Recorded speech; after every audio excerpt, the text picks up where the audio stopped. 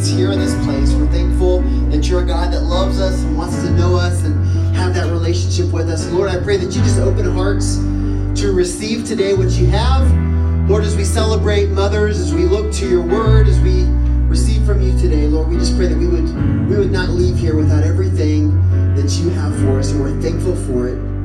In your name we pray. Amen. Amen. You can be seated this morning. Would you let our worship team know how much you appreciate them leading us in worship this morning?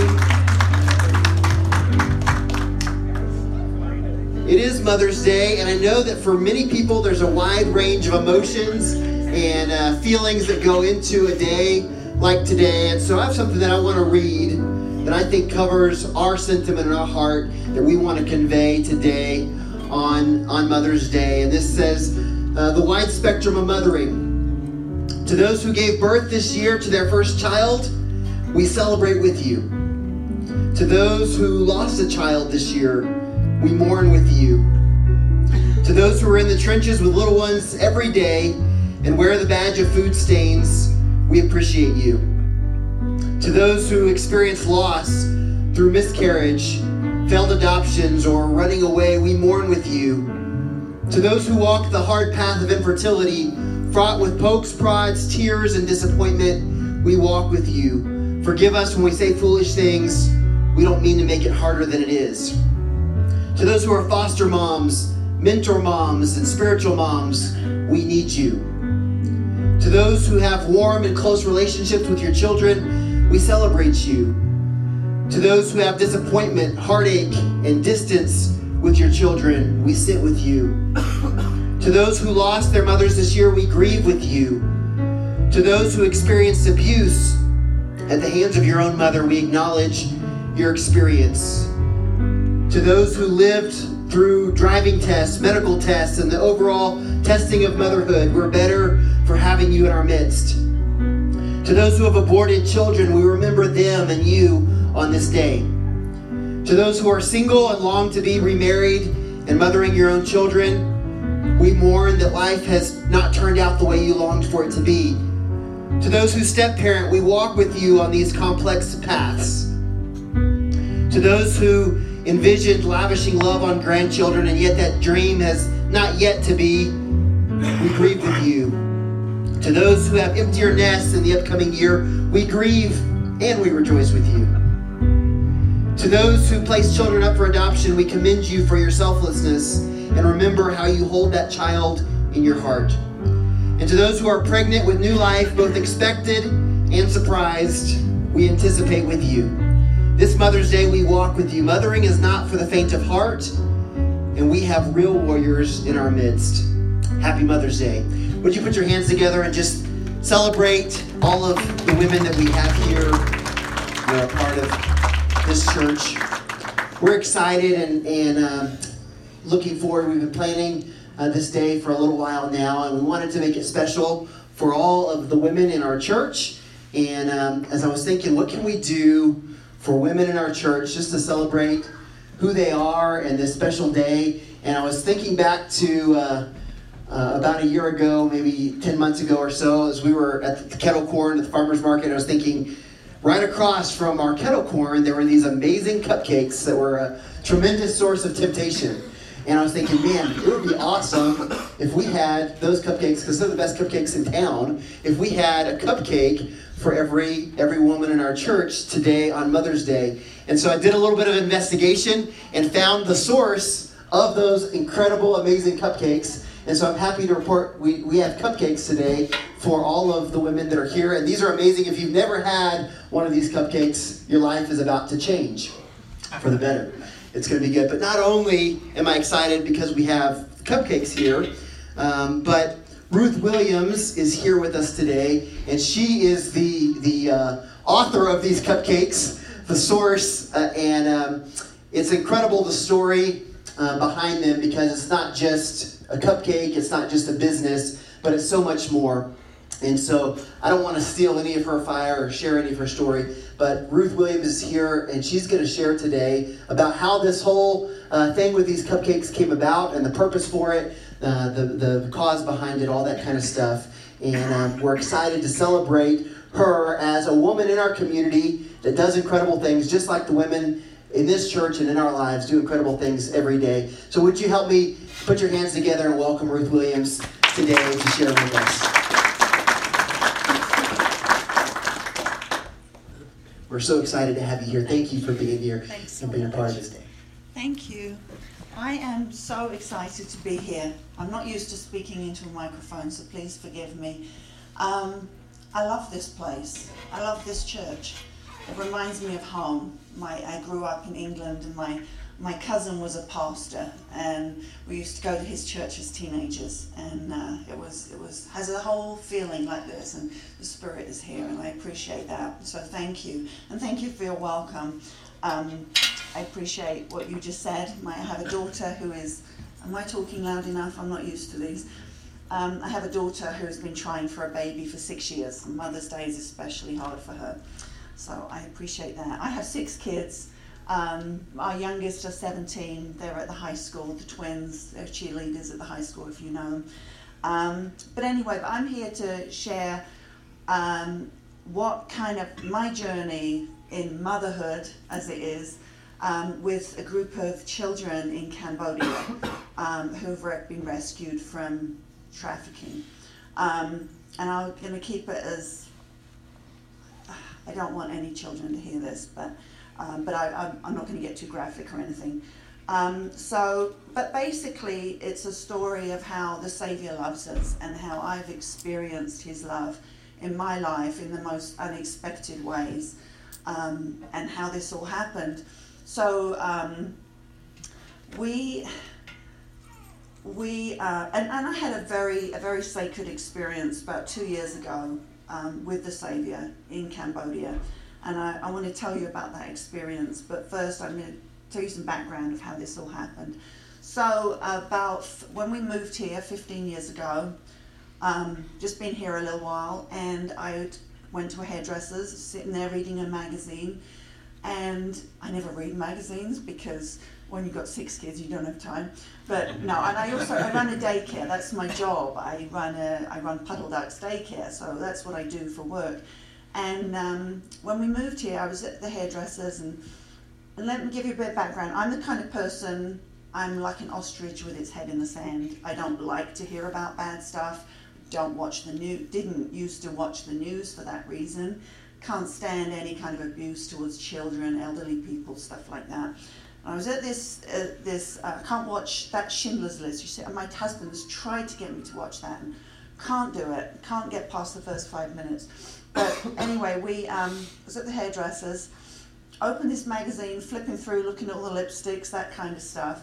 And there, before I had a chance to turn the page and avoid it, was a picture of a little girl just laying lifeless on a bed, naked, 5 years old, and she'd just been rescued from sex trafficking. And her eyes just met mine, and it broke my heart just right then, and I couldn't put it down. So I read the article, and it was a good thing I did, but it was hard to do. Read the article. It was about a woman in Cambodia who was a slave herself, who escaped by marrying one of the Johns at 17, who has gone back and one by one rescues these kids off the street. She's a modern day Mother Teresa. And growing up, my hero in the whole world is Mother Teresa, so I love her. And so to hear this woman, and she stands like this high on me, she's tiny, and even if I'm wearing flats, and she's just the sweetest lady, but she's rescued over 7,000 children. Started with 1, and then 2, then 4, then 6, and then her house was full and her husband couldn't handle it, and then she divorced, and pretty soon she had the funding to build 3 houses, and grew, and she's rescued over 7,000 children. But this little girl broke my heart, and when I went home that night, I was just angry, just very angry, and I tried to just get it out, and I swear, and just get really upset. And my husband finally said, "You've got to find this woman and connect with her. I think it will be healing." So that's what I did. I did some research, and looked her up, looked up her organization, And it took some doing. Back then she wasn't very well known, but well enough to be in a national magazine. And I found her, and this is the weird part of the story, and to this day we cannot explain it. I found her email address. I sent her an email expecting it to be just like a fan letter, just amazing work, congratulations, what can we do to help you in the United States, that kind of thing. And I got back a response the next day, and I wasn't expecting that. And this is the weird part. I found out years later, she's never published her email address, not her personal email address. Her organization has, you know, people it goes through, but never her own. And so that was my little miracle right there. But I asked her about the little girl in the picture. She was 5 years old, sold the day her mother died. And she was kept in horrible circumstances for 2 years before my friend was able to rescue her. By the time she was rescued, she had no hair. She's covered in lesions, bruising, disease. She has AIDS and HIV, which she still has. But I said, can I do anything for her? And I thought the whole world was helping, but apparently not. And she said, oh yeah, somebody sent a package to our girls last year from Italy. I thought that was it, that's all the help they're getting. So I asked if I could send stuff to this little girl. And it became a monthly thing. And the first thing I ever sent her was a pair of pink pajamas, pink princess pajamas. And Somali, my friend, would send me pictures back almost every day of little Stray Mac. I was supposed to call her Mal, that's her, we're not supposed to give the real names, but anyway, she'd sent me back these pictures of Mal wearing these pajamas till they were rags. I mean, she wore them every day. And it about broke my heart, and I realized she'd never owned a pair of pajamas before. And this little girl became very special to me. And the months went by, the years went by. She wasn't expected to live a year, and she did great. My friend became more prominent and was nominated for the Nobel Peace Prize for Women, and I was flown out there to Los Angeles to meet her and to be part of the ceremony. And in that ceremony, she bowed to me, and it was probably the most amazing time in my life to realize what I was doing for Little Stray Mac was nothing. It was just once a month, a letter, a gift, and yet Somali in that speech attributed what I'd done to saving her. And basically, her message was that it doesn't take money to save a child; it takes love. And that was her message, because everyone there, they paid $500 a head just to buy a plate of food and walk the red carpet. But her message was, thank you for your money, but really it just takes love.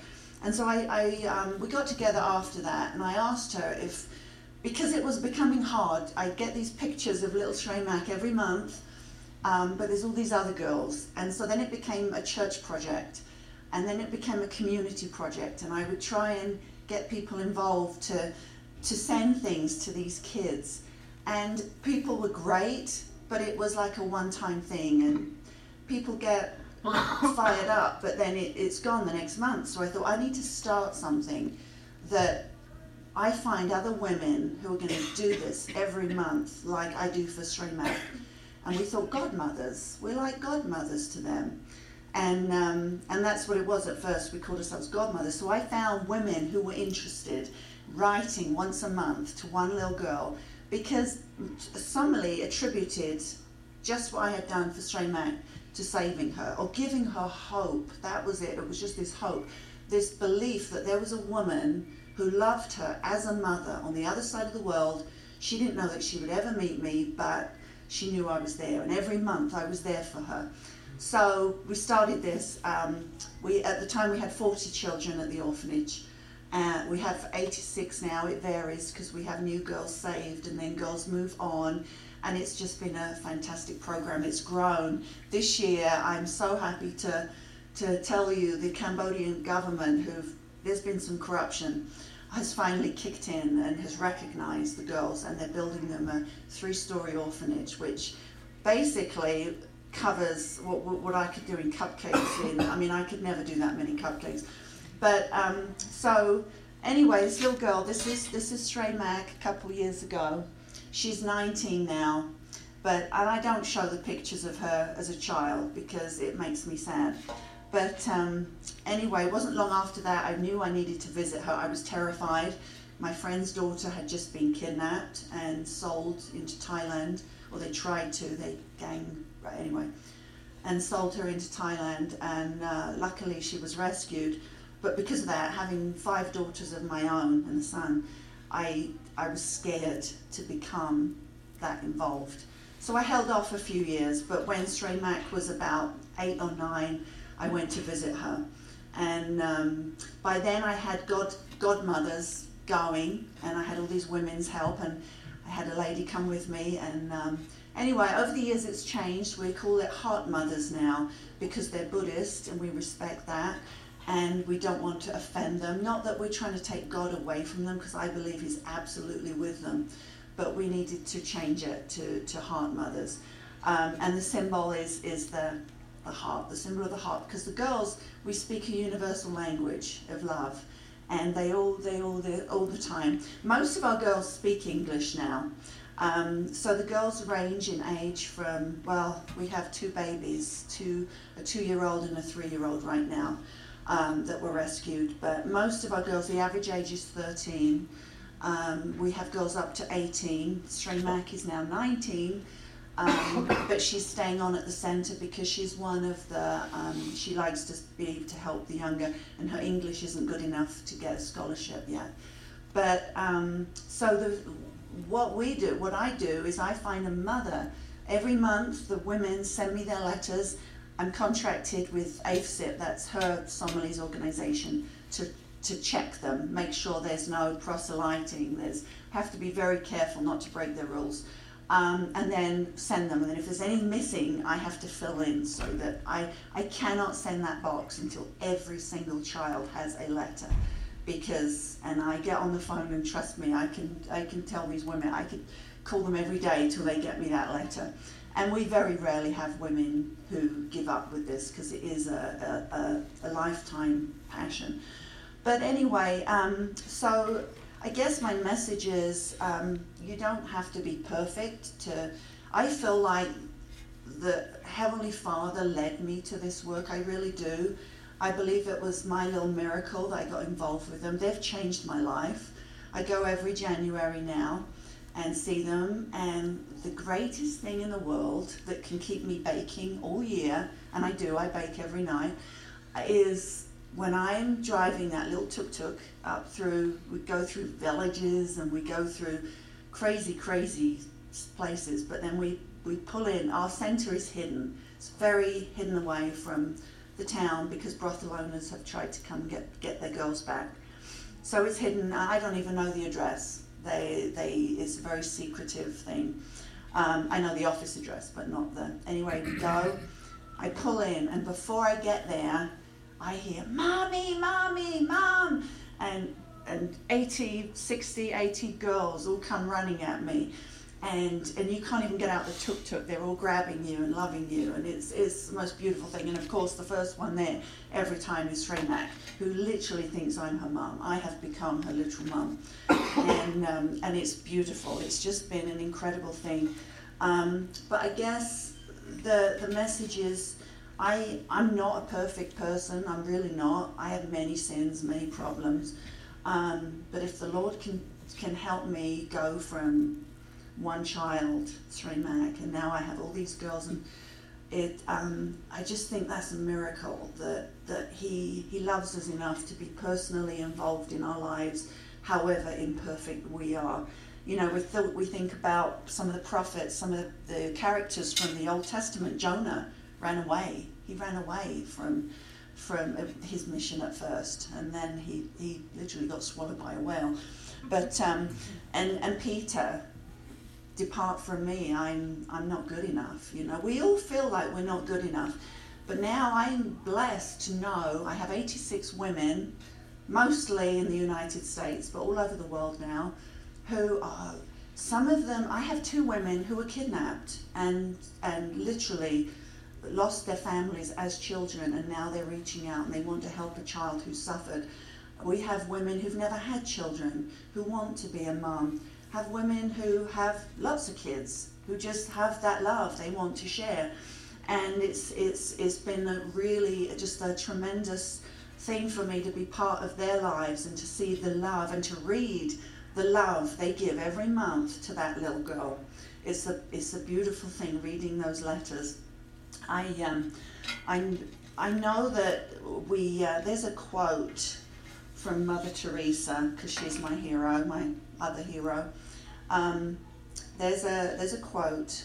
When we talk about trafficking, there are 9 billion slaves right now. No, I'm getting the facts wrong. I don't have my statistics in front of me, but it's 9 million slaves, and I forget how many are sold into trafficking every year. I need to read my stuff again, but it's growing. It's in every country. Sadly, Cambodia and Thailand are the hub because the countries were so poor because of the Khmer Rouge and all that, that they've really struggled to get their government back on its feet. So there's no laws to protect women and children, but it's everywhere. And my friend was constantly asked, "How can you'll never make a difference. You can't stop this." And her message was always, "You can't, but you can help the child in front of you." And this is a quote from Mother Teresa. A journalist once questioned Mother Teresa of Calcutta about her hopeless task of rescuing the destitute in that city. He said that, statistically speaking, she was accomplishing absolutely nothing. This remarkable little woman shot back that her work was about love, not statistics. Notwithstanding the staggering number beyond her reach, she said she could keep the commandment to love God and her neighbour by serving those within her reach with whatever resources she had. "What we do is nothing but a drop in the ocean," she would say on another occasion, "but if we didn't do it, the ocean would be one drop less than it is." And soberly, the journalist concluded that Christianity is obviously not a statistical endeavour. He reasoned that if there is more joy in heaven over one sinner who repents than over the 99 who need no repentance, then apparently God is not overly preoccupied with percentages. And I told my friend, she gets very down. She's my age actually, she's 51, and she has 4 kids, 2 of her own. She's adopted her daughter, and then she has all these 7,000 girls who call her mum. And anyway, but she gets down. She gets really down, and she has her share of criticism, just like Mother Teresa did. I mean, can you believe anyone would criticise her? But anyway, so I told her one time the starfish story, and I know you know that story, but I like to quote it to her, and she wears a little starfish now to help her remember. But there's a story of the man walking along a beach, and for miles and miles, as far as he can see, there are washed up starfish. The whole beaches are covered with them. And he walks along the beach, and a mile or 2 down the beach, he sees a little boy. And the little boy is picking up starfish and throwing them back in the sea. And he laughs at him, and he says, "Hey, you know, you can't save them all. There's so many of them, there's thousands." And he picks up, and the little boy didn't care. And he just picks up another starfish, and he throws it in the sea. He said, "I helped that one, didn't I?" And that's kind of our message, Heart Mother's message, is that no, we can't end trafficking. We cannot defeat that Goliath, but we can help the child in front of us. And I am so grateful for my part in their lives. They've changed my life. These kids, I've never met one of them who has had the victim attitude. They all are happy. This was the amazing part. I think my biggest shock in meeting them was I was terrified to meet. I wanted to more than anything, especially Australian Mac, but I was terrified because I knew these would be disturbed, messed up kids. They have been through hell and back. I mean, literally, and that has its effect on people. And I was amazed to see how happy they were, and I thought, wow, we stayed the week, and little fusses, but no fights. There was no bullying. There was no... You'd wake up in the morning and you're in a locked room so that, just in case it got raided or something, for our safety. But we'd look across the courtyard, and the first thing we'd see at 5 a.m, they'd get up, is all the big girls are standing behind the wall, and the little girls are sitting on the wall, and the big girls have showered them from a water thing that comes off the roof collecting rainwater, and doing their hair. And it was their mums, and that's how they think of each other. They're a family, and it's beautiful. And every year I go, I've been going for 12 years now, I think. Every year I go, it never ceases to amaze me. This is not a show. This is not put on for visitors. This is how they are.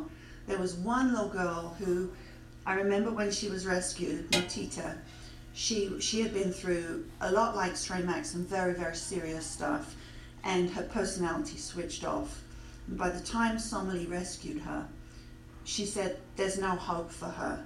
And I said, what are you going to do? And she goes, well, we have to keep her here. There's nowhere else for her. She'll just be right back.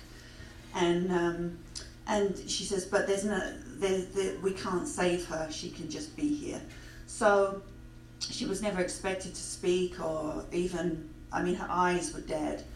And 2 years after that, I went to visit, and I was introduced to the new girls.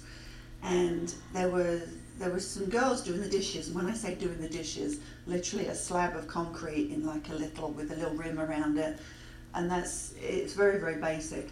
And there were two girls, and they turned around and smiled and waved, and I asked their names, and one little girl said, Motita, and it shook me to my core. That was the little girl. And I said to Arunrith, I said, is that Motita who came 2 years ago that, was really shut down? Because yeah, he said, she's been our little miracle. She was the one we had no hope for, and yet now she's doing great. And now I'm happy to report Motita is in university, and she's number 2 in her math class. And you think, all that they've been through, there is hope. And so I guess my message is this Mother's Day on hope, that I'm lucky. I'm very, very lucky. I've had 6 healthy kids. We've had our share of problems too, but basically we're very lucky. And I know the heartache of miscarriage. I've lost a late-term baby myself, and I know Mother's Day is a particularly hard day for a lot of people for many, many reasons. And I just hope that this Mother's Day you can know that Christ loves you and that He's in your life. He took a little kid like me from England who was really, my mum died, she committed suicide when I was 9. I was the one who found her. And so we were extremely poor because of that, just my dad, and back then, anyway, a whole new world. But I was the kind of kid never even had a voice, and now I speak all over the United States, and I travel, and I think He could take a little kid like me, and if He can use me as a tool to help those kids, even though my part isn't very big, my part is small, I know He's there. And that one experience I want to quickly share with you before I close, and tell me if I'm going too long. We had an experience 2 years ago. A new little girl was rescued. She was 7 years old, and her story was again hellish, and it was probably the worst thing I'd ever heard in my life, and it broke my heart. It literally broke me, and I didn't know how I was going to get through that experience and come home and leave her. I couldn't leave her, and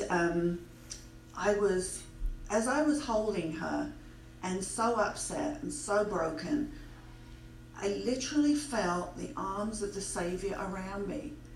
And He said, in my mind, you don't have to understand all this. You don't have to understand why crap happened. These awful things happen. But know that I love them. And they are in my hand. And I was filled with the amazing Spirit. And I knew that I don't understand it all. I don't know why these kids have to go through it. But He is there. And I testify of Him in the name of Jesus Christ. Amen. All right.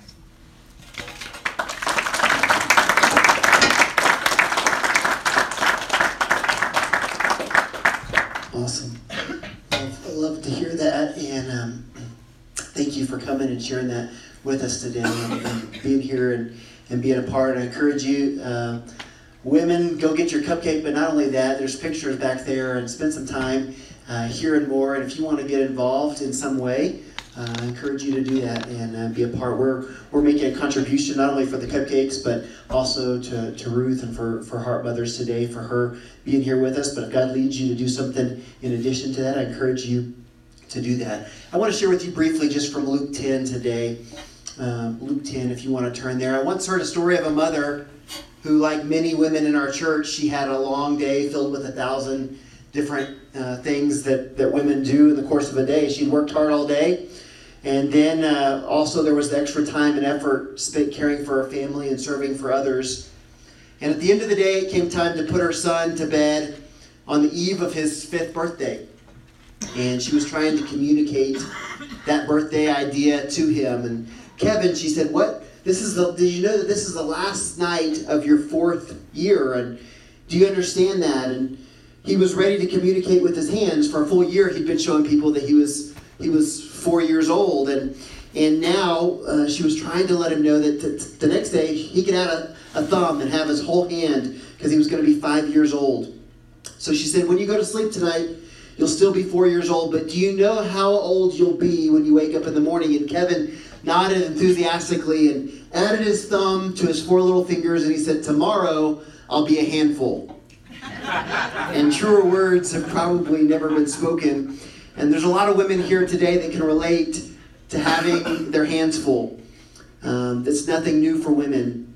I want to share with you a passage of scripture from Luke 10 about another woman who also had her hands full with many things, and what she learned about the one most important thing in the midst of many things. And so if you'll turn to Luke chapter 10, verse 38, I'll give you some background. Mary and Martha were 2 sisters who were as different as night and day. Martha was the picture of the perfect hostess. She loved to entertain company. If there had been such magazines in her day, Martha certainly would have been a subscriber to Southern Israeli Living or Better Homes and Gardens. Some of you are just getting that. It's okay. The Bible doesn't tell us, but perhaps her last name was even Stewart. I don't know. But Martha is a perfectionist, and yet she's her own worst enemy. She sets expectations that she can never meet. She's never able to completely rest and be content. Life for Martha is always an unfinished task. On the other hand, Mary, Martha's sister, is not much into the hostess scene. It's not that Mary doesn't enjoy also having company over, but Mary's more interested in the conversation than in the day's menu. And when you drop in at Mary's house for a visit, she may have you go fetch your own cup of iced tea.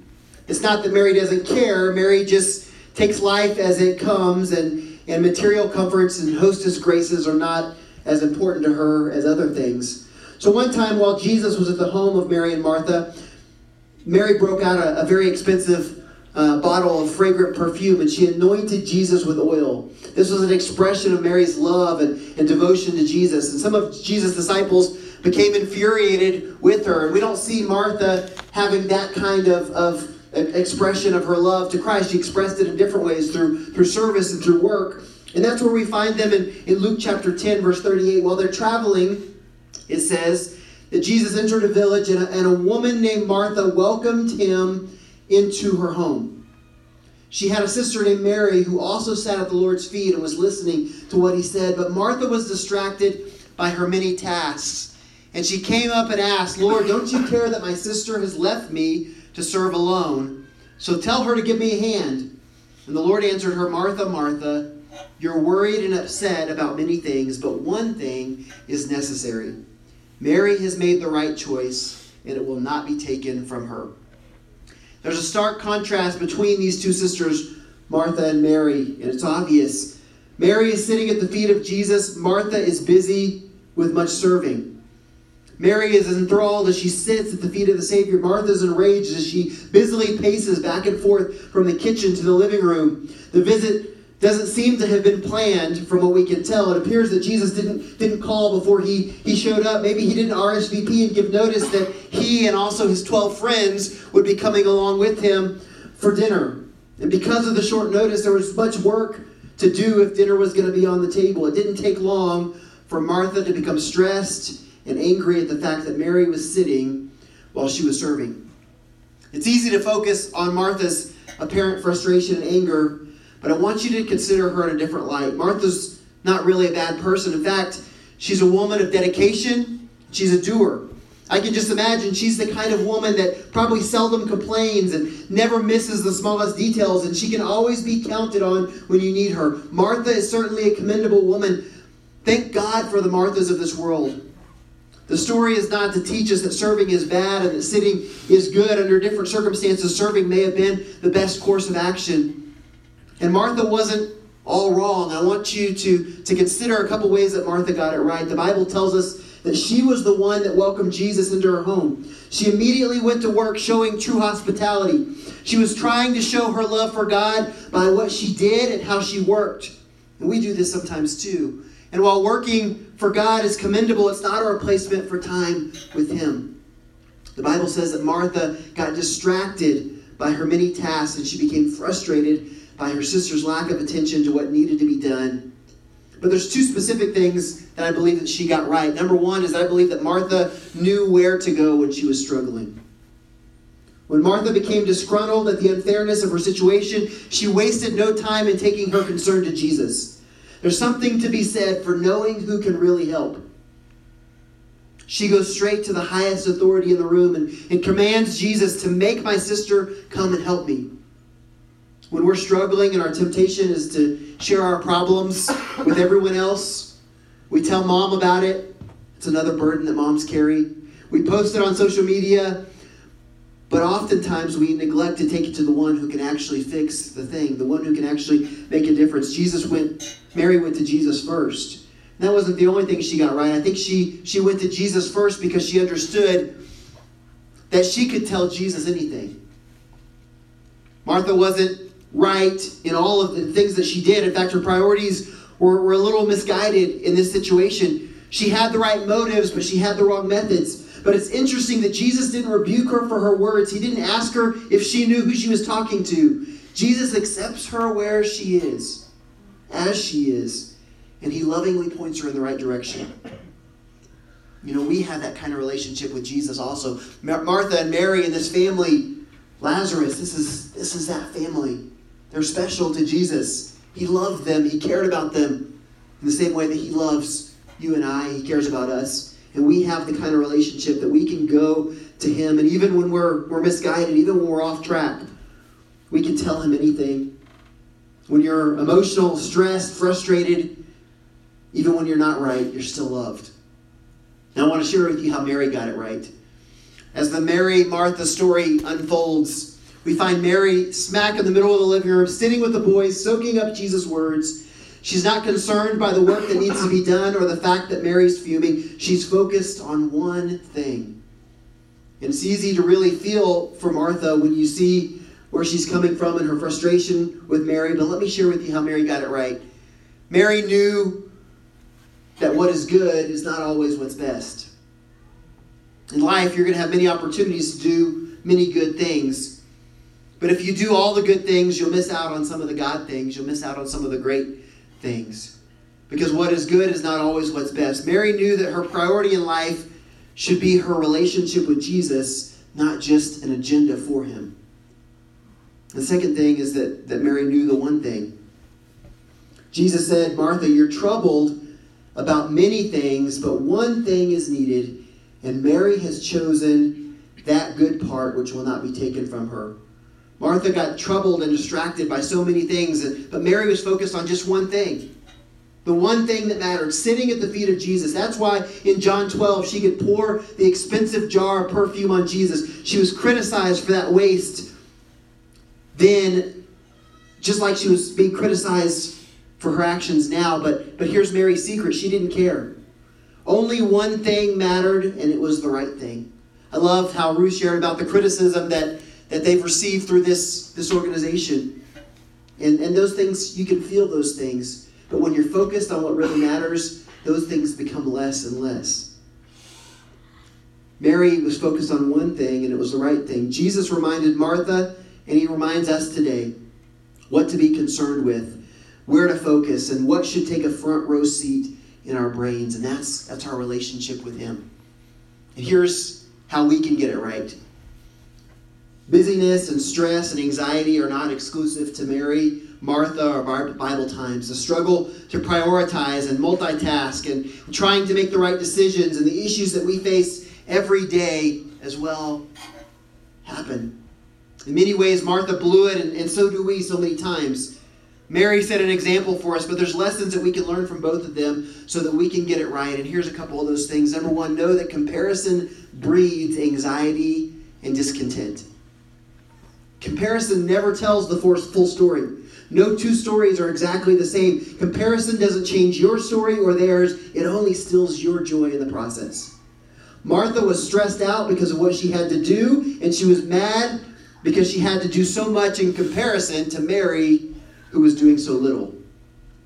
I said last week, when we compare and compete, we live in defeat. Don't measure yourself in comparison to others, no matter how good they look, no matter how bad they are. Either way, if you see somebody else and you're like, man, I could never be that good, you're going to have anxiety and defeat. If you look at someone else and say, man, why are they such a slouch? Why are they sitting there doing nothing while I'm doing everything? It's still going to cause you anxiety. Do you want anxiety? Then try to be someone else or compare yourself to someone else. Good or bad, you're going to get stressed. Do you want to have joy? Then just be who God created you to be. The second thing that we can learn is that you are not Superwoman or Superman in this case for us guys. God's priority is not your performance, but how you prioritize his presence. Ephesians 2, 8 through 10 tells us that it's by grace that we've been saved through faith. This is not from yourselves. It's the gift of God, not by works, so that no one can boast. For we are God's handiwork, created in Christ Jesus to do good works, which God prepared in advance for us. The good works that we do are in response to the fact that we've been made alive in Christ. He's prepared those good works for us to do, but those are not the things that save us. Those are not the things that make a difference in our lives. It's a gift from him. It's not anything that we can do or anything that we can earn. We're not Superman. We're not Superwoman. It's not about what we can do to earn it. It's not about us or our works. It's about him. He made us alive, and it's not anything that we've done or that we can do. And in response to that, we get to do things. We get to serve him. We get to live for him. Another thing that we can learn is to know that pleasing God is more important than pleasing others. Most moms I know are selfless. They live to please others. They give selflessly for their families. They sacrifice what they need to give others what they want. But remember, Mom, that pleasing God is more important than pleasing others. Moms are good at putting others first, and that's fine. But remember to put Jesus first, and then others, and then you can put yourself. And if we do that, Jesus is the J, others is the O, and yourself is the Y. You'll experience joy. The fourth thing is to know that God cares about you even when you get it wrong. We're not always going to have the right priorities. Sometimes we're going to blow it. We'll get busy and distracted like Martha. We'll miss the time that we need at Jesus' feet. We get so busy doing so many things for God that we forget that we need God and we can't do anything without him. And when we forget and get stressed and troubled by many things, and when we look and compare ourselves to others, he reminds us of the one thing that matters most. Not in a harsh way, but in a loving way that reminds us that we can find peace and rest in him. In Matthew 11:28, it says, "Come to me, all you who labor and are heavy laden." What is heavy laden? Well, it probably includes distracted and anxious and tired and frustrated. And he says, "I will give you rest." We will often get it wrong, but God cares about us. And if we will listen, he'll show us how we can get it right. Jesse, if you want to come and just begin to play softly. I want to wrap up everything that we've heard today, which is this, is that Martha, she was right to welcome Jesus. She had the right motives in wanting to serve him well. But she learned that doing for God is not substitute for time with God. Many of us find it easier to serve than to receive. And God wants us to serve, but we can't give out what we don't have. We can't give out what we haven't received from him. Whether this is to moms that are busy serving others and taking care of others and just struggle to find that personal time to spend with Christ, or for others of us that we get so busy with other things, sometimes even doing the good things, that we forget the one thing. We get so busy even doing work for God that we just forget to spend time with God. So I want to challenge you today to remember the one thing. Remember the one thing that really matters in the midst of it all. Remember that you have a Savior who's alive and wants to spend time with you. What does that look like? How do you do this? Well, I've heard it said that a good way is to tithe to God of your free time. So if you're awake like 13 to 14 hours, you go to work like 8 or 9 hours, there's about 5 hours of free time, 300 minutes. What if you made it your goal, and maybe you have to work up to it, but you're going to tithe of those 300 minutes and spend 30 minutes with Him every day? Well, what do I do for 30 minutes? That's a long time. Well, we get busy, we're distracted, we're Marthas, all that kind of stuff. But when you begin to just spend that time with Him every day, 30 minutes really isn't a lot. And maybe you start with 5 and you work up to 10 and you work up to 15. But there's a lot of things you can do. You can read a chapter of Scripture and reflect on that, personalize it, apply it to your life. God, what are you speaking to me? What is this Scripture that was written thousands of years ago, but that you want to speak to me through? What does it mean? How does it apply to my life and my situation? You can put on a worship song and just spend some time meditating and reflecting on what God wants to speak to you. Some time spent in prayer. You say, well, I don't know how to pray for longer than about 30 seconds. Well, get a prayer journal and begin to write things down, because as we go through the day and through the week, people ask us to pray for all kinds of things, and we agree to do it with best intentions, but like Martha, we get distracted and focused on other things, and I wonder how often we forget to pray for the things that we could pray for. So if you just begin to write those things down, or maybe you keep a note on your phone, and when you agree to pray for someone or for something, you begin to write those things down, and then you begin to chart the things that you're personally praying and asking God for in your life, and different things, and you'll see how that list will begin to grow. And if you just spend 30 seconds praying on each one of those, before long your prayer time is increased from 2 to 3 minutes to 5 minutes to 10 minutes, and you'll find it really easy to hit whatever your goal is of spending time with Him. It requires turning off the TV, sometimes turning off the phone and the distractions. It requires maybe waking up 30 minutes early so you can have that undistracted time. Get alone. Maybe a back porch is a great spot. Maybe it's a favorite coffee shop that you like to go to and spend time. Maybe you have that room in your house that's just can be just perfect for you. Find the spot. It'll become the best 5 or 10 or 15 or 30 minutes of your day. And you'll get to spend that time that Mary spent, understanding that, yeah, there's things that need to be done, but there's nothing more important than being with the Savior. The one thing. So I want to ask you today, how many of you would honestly say, you know what, I'm guilty of being Martha. I go, I do, I perform. Sometimes I compare myself to others. I get mad at people that are not doing as much as me, and I try to run harder when I see people doing more than me.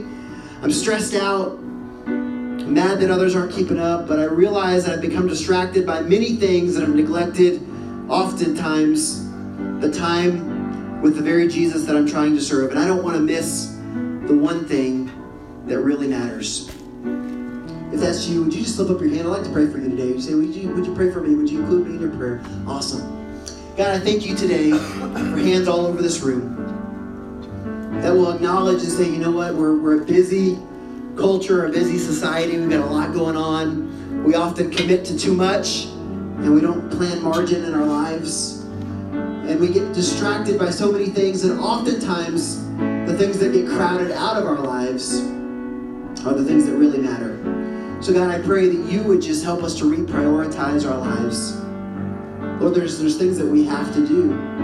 Sometimes it is busy, but God, I pray that in the midst of all of that, we wouldn't forget the one thing that really matters. God, I pray for moms that are tired and that are stressed, that have done so much for so many others. God, I pray that today they would just find that peace that you offer. In Matthew 11:28, when you say, come to me, all you who labor and are heavy laden, and I will give you rest. God, I pray that they would find rest in you. God, I pray for those that aren't moms but are still burning at both ends, running, tired, stressed out. God, I pray that you'd give strength. Help us to reprioritize our lives. Help us to focus on the things that really matter. God, we're so thankful for women in our church, in our community like Ruth, who shared today, that are doing so much incredible things. And God, I rejoice with that. And Lord, I believe, as we read today, that you've created us to do good works that you've prepared in advance for us. So God, I pray that as we commit to do things for you, as we talked about last week, using the gifts and talents that you've placed inside of us, Lord, that you would bless and prosper those things. But God, help us to remember what really matters most is the time spent with you, the one that we're attempting to serve. Lord, give that encounter, that time, that margin, that space to each person here, Lord, as they set priorities and goals of spending time with you, whether it's starting with 5 minutes or working up to maybe 30 minutes, God, whatever it is, God, I pray that you would just meet them in those times, and those would be rewarding times. Lord, that their relationship would grow with you. And Lord, that they, like Mary, could understand how valuable the time at your feet is. They would develop such a love and a passion for you that it would be nothing to take an expensive jar of perfume and pour it on you along with their praise, because you're what matters most in life. God, we thank you so much for it. And we thank you for who you are, for this time that we have together. In your name we pray. Amen.